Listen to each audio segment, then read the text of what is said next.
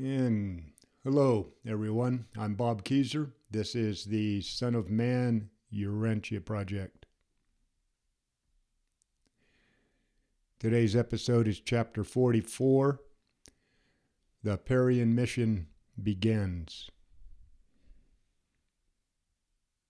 Abner, now in charge of the 70 new evangelists, was a Nazarite who had at one time been the headmaster of the Nazarite school at Engedi, and later he became the former chief of John the Baptist's apostles. On Tuesday, January 3rd, AD 30, he called everyone together to give them their final orders before sending the 70 into all of the villages of Perea. The evangelists, and only occasionally, along with Jesus and the 12 apostles, took the gospel message to more than 85 villages in the area. The Perean mission lasted almost 3 months, and it was Jesus' last ministry to the people. After this work, he went straight to Jerusalem to pass through his final experiences as a mortal of the realm. The woman's corps now numbered 62, and they took over most of the work caring for the sick. Throughout this time, there were no miracles. They were concentrating on teaching the people the higher spiritual aspects of the gospel. More than anywhere else in Palestine, the people were excited, and in general, their message was accepted by the better classes.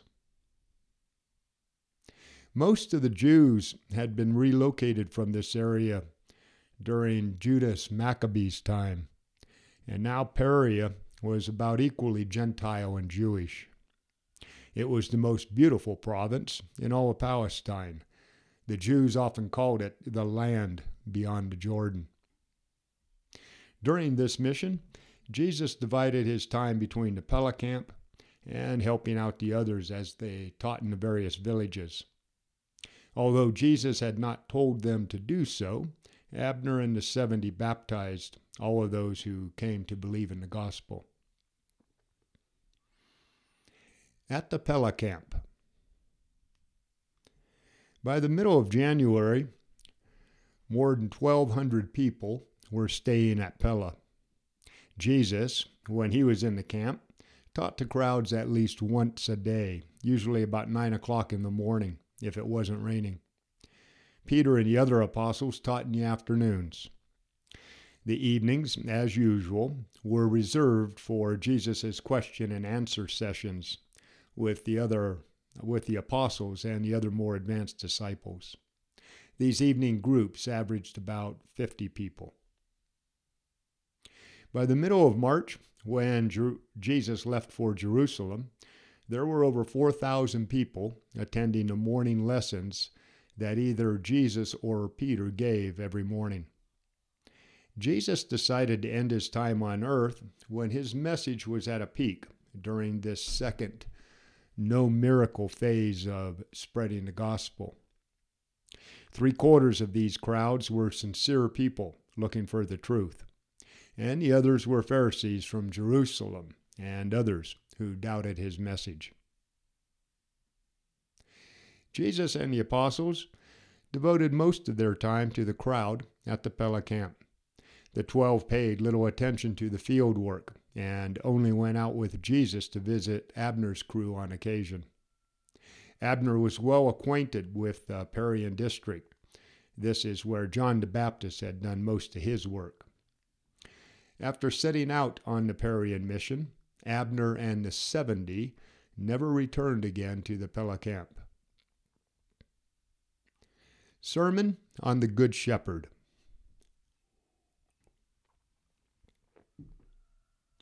When Jesus made his escape from the Jewish rulers in Jerusalem at the end of the Feast of Dedication, he was followed to Pella by over 300 people, Pharisees, teachers, and others who believed in him.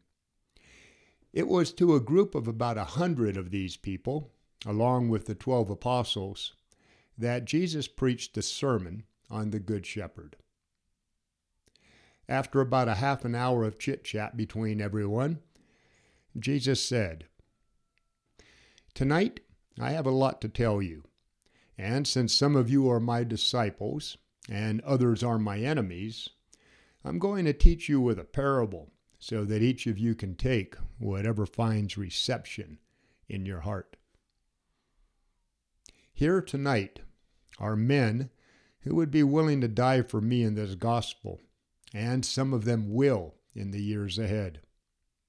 There are also men here, slaves of tradition, who have followed me to this place and who, along with their deluded leaders, want to kill the Son of Man.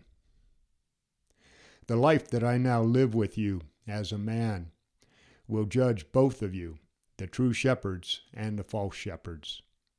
If the false shepherd is blind, he would have no sin.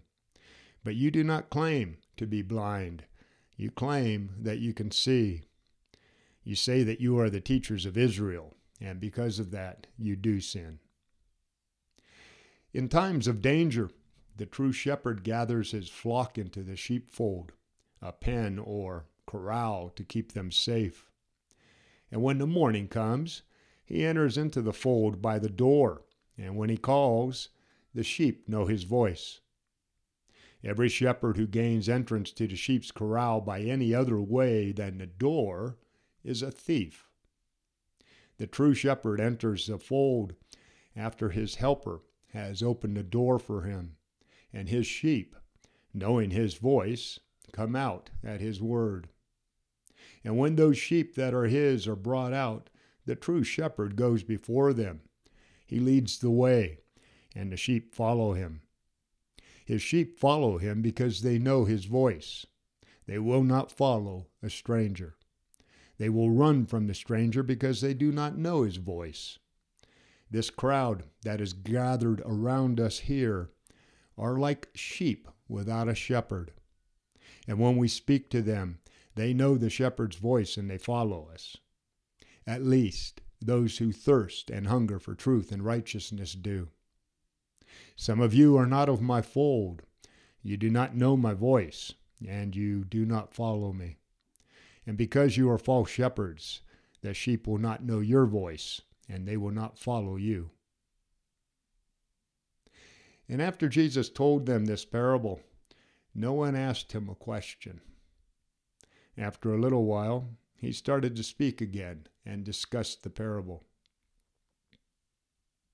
Jesus said, "Those of you who want to be the assistant shepherds of my Father's flocks must not only be worthy leaders, but you must also feed the flock with good food.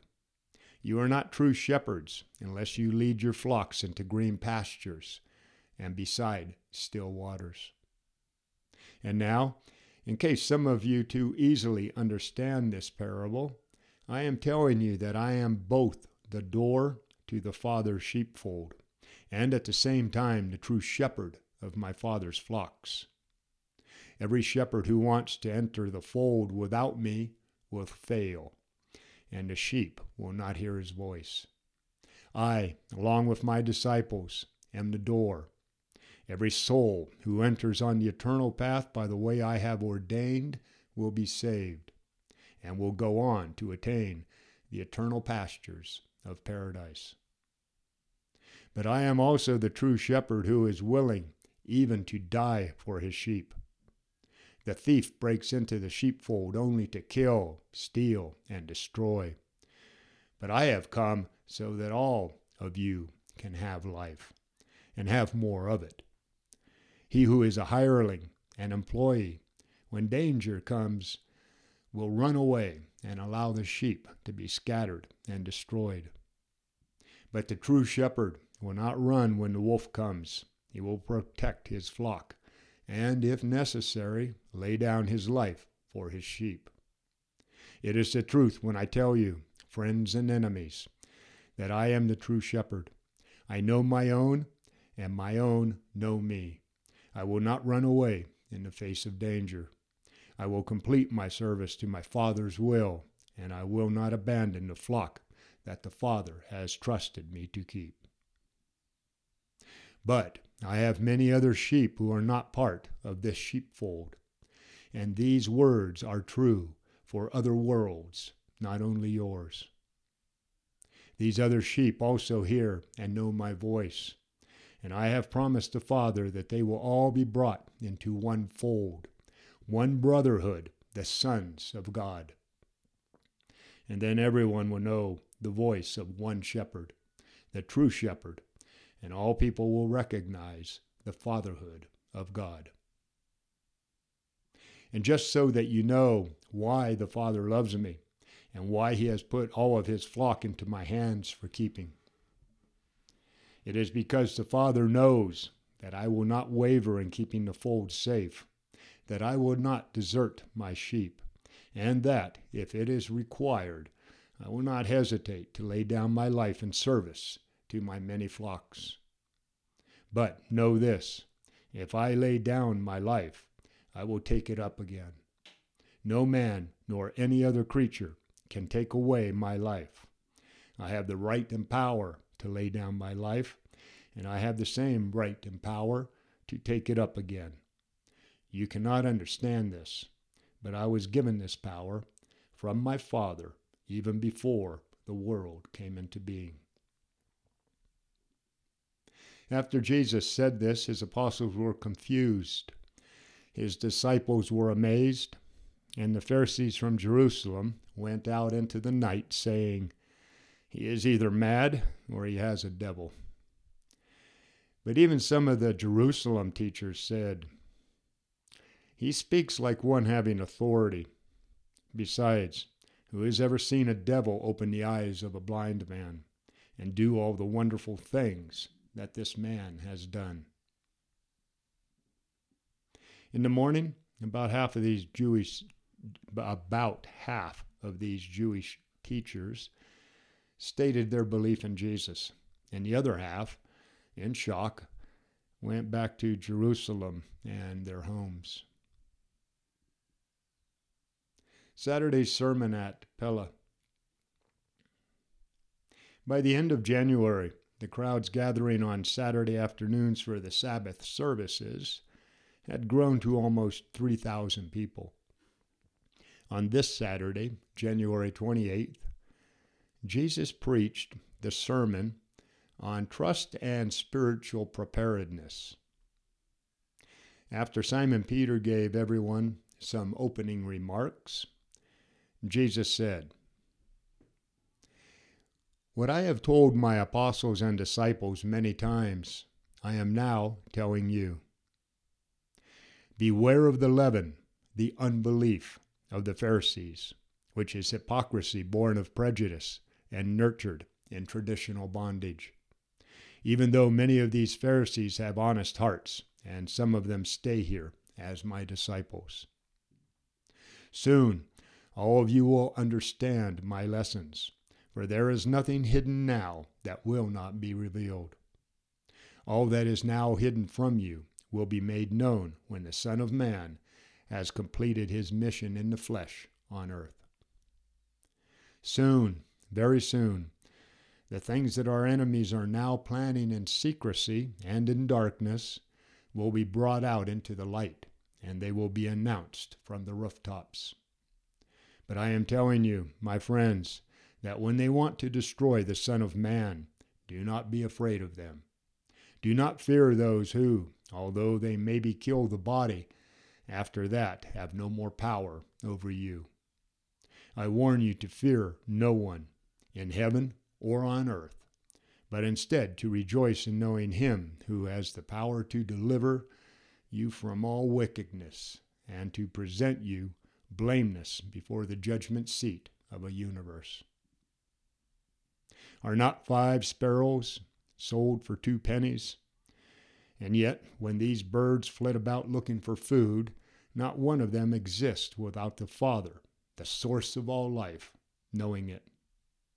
To the seraphic guardians, the very hairs of your head are numbered. And if all of this is true, why should you live in fear of the many trifles, the little things that come up in your daily lives? I am telling you, Fear not, you are much more valuable than a bunch of sparrows. All of you who have had the courage to state your faith in my gospel before everyone else, I will soon praise before the angels of heaven. But he who knowingly denies the truth of my teachings in front of men will be denied by his guardian of destiny, even before the angels of heaven. Say what you will about the Son of Man, and you will be forgiven. But the people who presume to blaspheme against God will hardly be forgiven, because when men go so far as to knowingly say that God's deeds are the forces of evil, those types of rebels will hardly want to have their sins forgiven. In other words, it is not that God would not forgive them, but rather that they have hardened themselves so much that they will not ask for forgiveness. And when our enemies bring you before the rulers of the synagogues and before other high courts, do not be worried about what you will say or anxious about how you will answer their questions, because the Spirit that dwells in you will, for certain, teach you in that very hour what you should say in honor of the gospel of the kingdom. How long will you procrastinate in the valley of decision?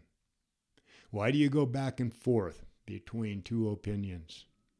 Why should Jew or Gentile hesitate to accept the good news that he is the Son of the eternal God? How long will it take us?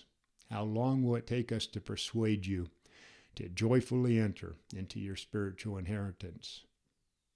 I came into this world to reveal the Father to you and to lead you to the Father. The first I have done, but the last I cannot do without your consent. The Father never forces any man to enter the kingdom. The invitation has always been and always will be, whosoever will, let him come and freely partake of the water of life. When Jesus had finished speaking, many people went down to the river to be baptized by the apostles in the Jordan, while Jesus answered questions for the people who remained behind. Dividing the inheritance.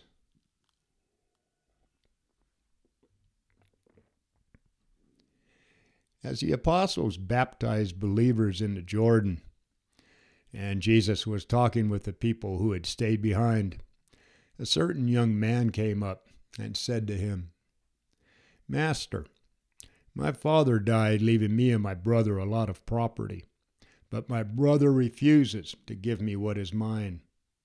Will you, then, ask my brother to divide this inheritance with me?" Jesus was mildly indignant or offended that this material-minded young man brought up a question about business. But he decided to use the moment to further teach the people. Jesus said, "Man, who made me a divider over you? Where did you get the idea that I care about the material affairs of the world?" And then, turning to all the people who were around him, Jesus said, "Be careful and keep yourselves free from wanting too much in this life. A man's life is not about how many things he has. Happiness does not come from the power of wealth, and joy does not come from riches. Wealth, in and of itself, is not a curse, but the love of riches many times leads to so much devotion to the material things of this world that the soul is blinded to the beautiful spiritual realities of the kingdom of God on earth, or to the joys of eternal life in heaven. Let me tell you a story of a certain rich man whose harvests were always full. When he became rich, he began to ask himself, What will I do with all of my wealth? I now have so much money that I have no place to keep it. And after giving his problem some thought, he told himself, this is what I'll do. I will replace my barns with bigger ones, so that I have enough room to store all of my riches. Then I can say to my soul, Soul, you have enough money to last you for many years. Now take it easy. Eat, drink, and be merry, because you are rich. But this rich man was also foolish. While he took care of the material needs for his mind and body, he failed to put away any treasures in heaven to satisfy his spirit and to save his soul. And even then, he was not going to get to enjoy spending his wealth, because that very night his soul was required. Thieves broke into his house and killed him, and after they had stolen all that they wanted from the barns, they burned the rest to the ground. And as for what remained after the fire, his heirs fought among themselves. This man hoarded treasures for himself on earth, but he was not rich with God. Jesus dealt with the young man in this way because he knew that greed was his problem. But even if that had not been the case, Jesus would not have interfered, because he never meddled in the earthly affairs of his apostles, much less his disciples. When Jesus had finished his story about the rich man, another person stood up and asked him, Master, I know that your apostles have sold all of their earthly possessions to follow you, and that they share all that they have like the Essenes do. But do you want all of us who are your disciples to do the same? Is it a sin to possess honest wealth? And Jesus said, My friend, it is not a sin to have honorable wealth. But it is a sin if your material wealth turns into treasures that take all of your interest and that divert your devotion from the spiritual goals of the kingdom. There is no sin in having honest wealth on earth, provided your treasure is in heaven. Because where your treasure is, your heart will be. There is a great difference between wealth that leads to selfishness and wealth that is held and managed to support those people who are devoting their energies to the kingdom. Many of you here have no money, and you are being fed and housed in yonder tent city because of generous people who have donated money to David Zebedee for these needs. But never forget that, in the end, wealth does not last, does not endure. The love of riches usually clouds up and even destroys the spiritual vision. Do not fail to recognize the danger of money becoming your master instead of your servant. Jesus did not teach, and he did not approve of, idleness, extravagance, depending on charity, or not caring for the physical needs of one's family. But he did teach that earthly matters had to be placed lower than the soul's welfare and spiritual progress in the kingdom of heaven. Then the people started going down to the river to watch everyone being baptized. As this was going on, the first man who had questioned Jesus about his inheritance, and who felt like Jesus had dealt too harshly with him, went up to Jesus in private and asked him again about his wealth. And Jesus said, My son, why are you missing this opportunity to feed on the bread of life on a day like this in order to please your greed? Do you not know that the Jewish laws of inheritance will get you your money if you take your complaint to the court at the synagogue? Can you not see that my work has to do with making sure that you know about your heavenly inheritance? Have you not read the scripture? There is he who grows rich by his suspicion and dishonesty, and this is his reward. He says, I have found rest, and now I will be able to continually meet my needs. But he does not know what time will bring to him, and also that he must leave all of these things to other people when he dies. Have you not read the commandment, you will not covet, that you will not crave things? And again, they have eaten and filled themselves and grown fat, and then they turn to other gods. Have you read in the Psalms that the Lord abhors the covetous? In other words, that he despises those people who are always wanting more.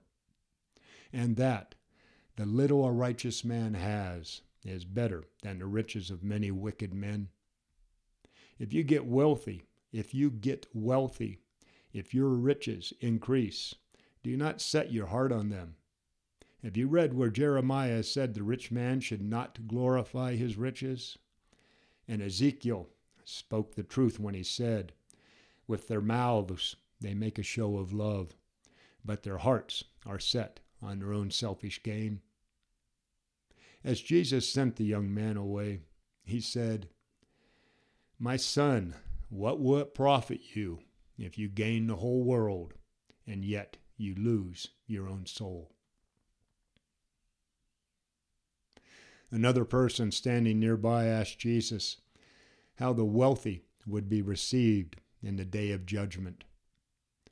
And Jesus said, I have not come to judge either the rich or the poor. The lives that men have lived will be their judgment for all. At least 3 questions must be answered by everyone who acquires great wealth. 1. How much wealth did you accumulate? 2. How did you get this wealth? And 3.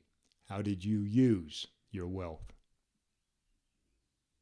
Then Jesus went into his tent to rest for a while before supper. When the apostles had finished baptizing the people down in the river, they also came to talk to Jesus about wealth on earth and treasure in heaven. But by then he was already asleep. Talks to the apostles on wealth. That evening after supper, when Jesus and the 12 were gathered around for their daily meeting, Andrew asked, Master, while we were baptizing the believers, you said a lot to the crowd of people who stayed behind here that we did not hear. Would you be willing to repeat for us what you said? And Jesus said, Yes, Andrew, I will talk to you about these matters of wealth and self-support.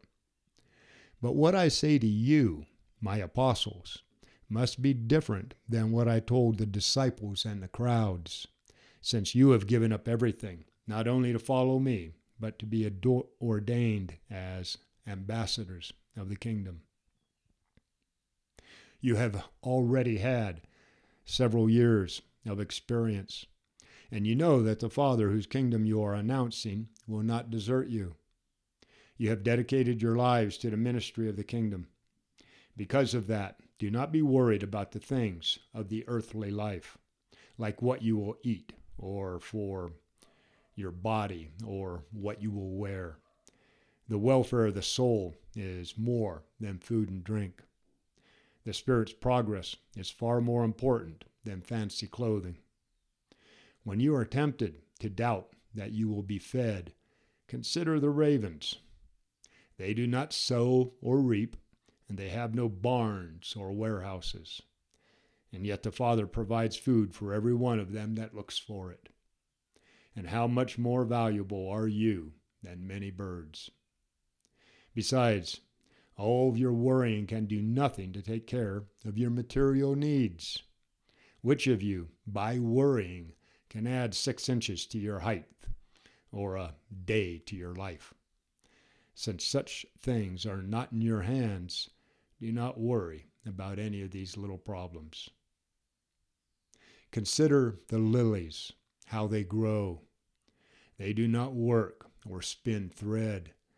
Yet, I say to you, even Solomon in all of his glory was not dressed up like one of these lilies.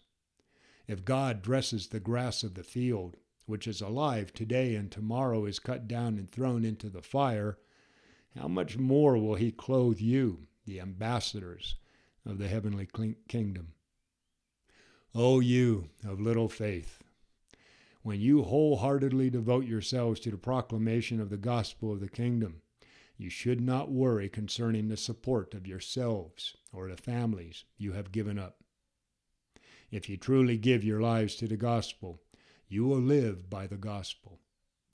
If you are only believing disciples, you must earn your own bread and donate to the needs of all who heal, preach, and teach. If you are anxious about your bread and water, how are you any different from the nations of the world who so carefully look for such needs? Devote yourselves to your work, believing that both the Father and I know that you need all of these things. Let me assure you, once and for all, that if you dedicate your lives to the work of the kingdom, all of your real needs will be met. Look for the greater thing, and the lesser things will be found there. Ask for the heavenly, and the earthly will be included. The shadow is certain to follow the substance. You are only a small group, but if you have faith, if you do not stumble in fear, I am telling you that it is my Father's good pleasure to give you this kingdom. You have stored your treasures where the purse does not grow old, where no thief can steal it, and where no moth can destroy it. And as I told the people, where your treasure is, there is also your heart. But in the work that is just ahead of us, and in the work that remains for you after I go to the Father, you will be seriously tried. You must all be on your guard against fear and doubt. Every one of you, prepare your minds and refresh your souls in worship. Stand guard like men who are watching for their master to return from the marriage feast, so that when he knocks on the door, they can quickly open it up for him. Such watchful servants are blessed by the master who finds them faithful at such a great moment. Then will the master make his servants sit down while he himself serves them. It is the truth when I tell you that a crisis is just ahead in your lives, and it is your duty to watch and to be ready. You know full well that no one would let his house be broken into if he knew what time the thief was going to come. Watch out for yourselves, because at a time that you least suspect, and in a way that you do not expect, the Son of Man will leave. For a few minutes, the 12 sat in silence. They had heard some of these warnings before, but not in exactly this way. Answer to Peter's question.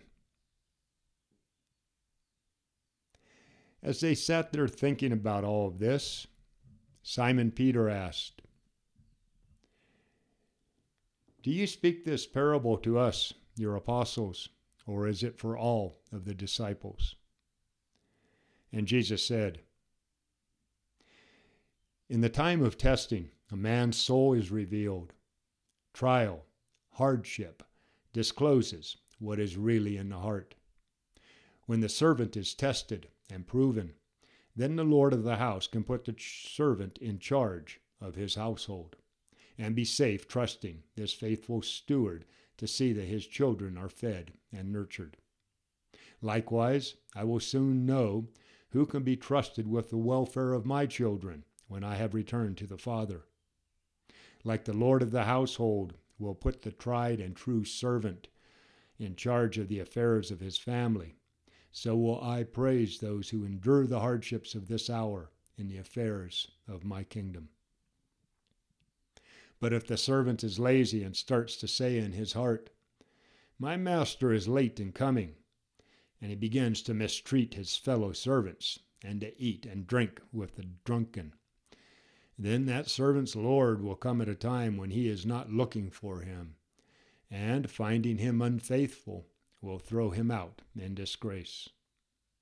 So, do yourselves well by preparing yourselves for that day when you will be visited suddenly and in an unexpected manner.